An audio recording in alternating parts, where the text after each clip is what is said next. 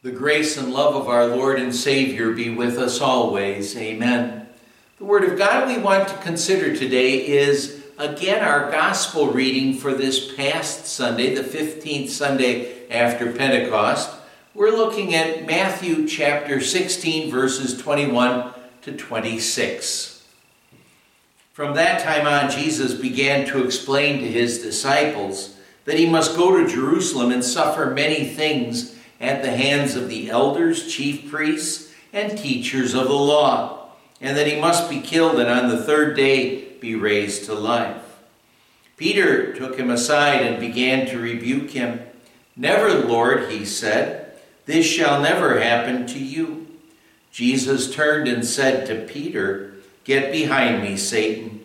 You are a stumbling block to me. You do not have in mind the things of God, but the things of men." Then Jesus said to his disciples, "If anyone would come after me, he must deny himself and take up his cross and follow me. For whoever wants to save his life will lose it, but whoever loses his life for me will find it. What good will it be for a man if he gains the whole world yet forfeits his soul?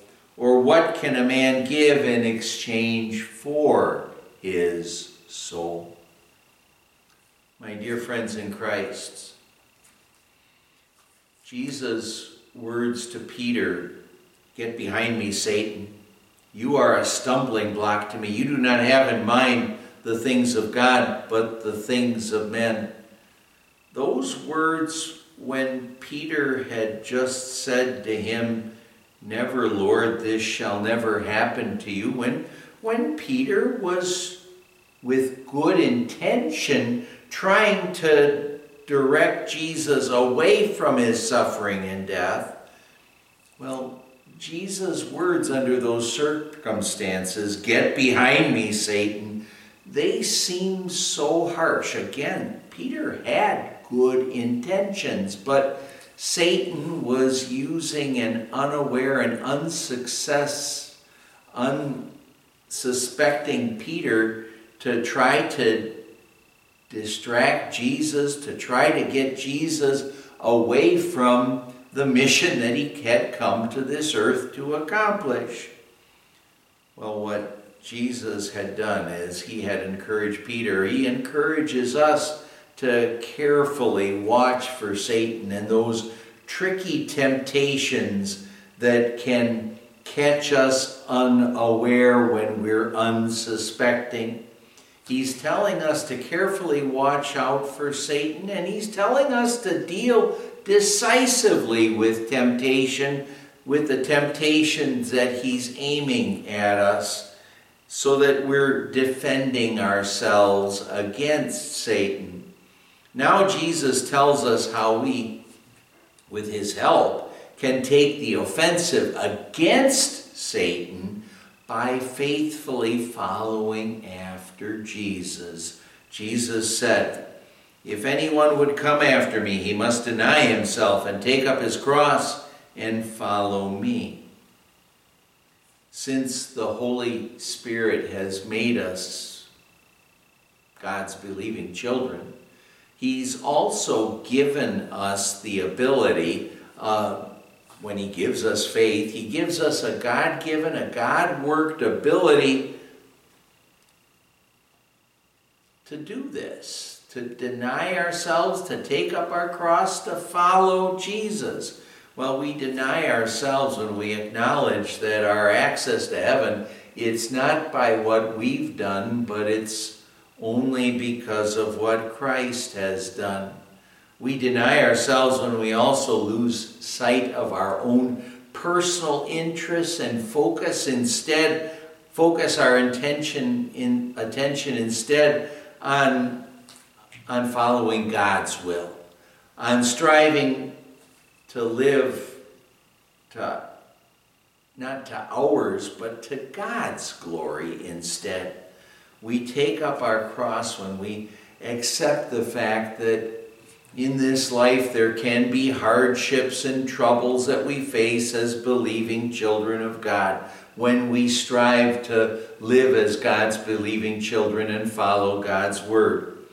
Jesus said, "For whoever wants to save his life, his earthly life, will lose it, his eternal life.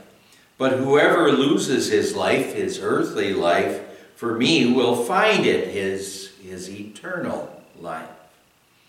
We tend to view our present lives as being of the utmost importance, and there is importance, obviously, but here what Jesus does is he's trying to put things into the proper perspective. Our earthly lives are really only of value when we live them for Christ, when we're faithfully following after Jesus. Because then what we're doing is we're faithfully preparing for our eternal life, the life that really counts, that really matters. Jesus said, "What good will it be for a man if he gains the whole world, yet forfeits his soul? Or what can a man give in exchange for his soul?" May God help us to realize, to see how important faithfully following after Jesus really is.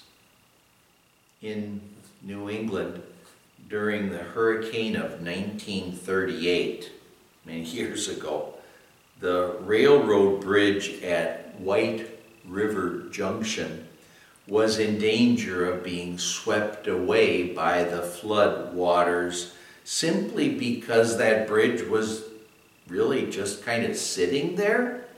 It wasn't doing anything.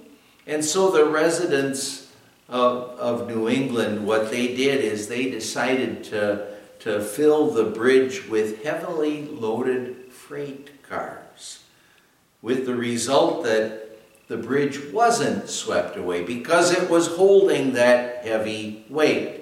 It withstood the storm, and we can learn a lesson from this situation. We dare not just simply sit around like that bridge would have been doing without doing any work, without holding those cars. Because if we're just sitting around, we're easy targets for Satan. Easy targets for Satan. Rather, with God's help, let's work to keep Satan out of our lives by, with God's help, by carefully watching out for Satan, by dealing decisively with temptation, and by faithfully following after Jesus. And as we work with God's help to do that, let's recognize that our Savior will give us all the help and all the strength and all the support that we need to stand firm in the faith and never fall. But that's Jesus working in us. Amen. Let's pray. Lord God, Heavenly Father, help us always to carefully watch out for Satan, to deal decisively with temptation, to faithfully follow after Jesus, and to keep on trusting in you and your loving care. We pray in Jesus' name. Amen. In the grace of our Lord Jesus Christ and the love of God the Father and the fellowship of the Holy Spirit be with us always.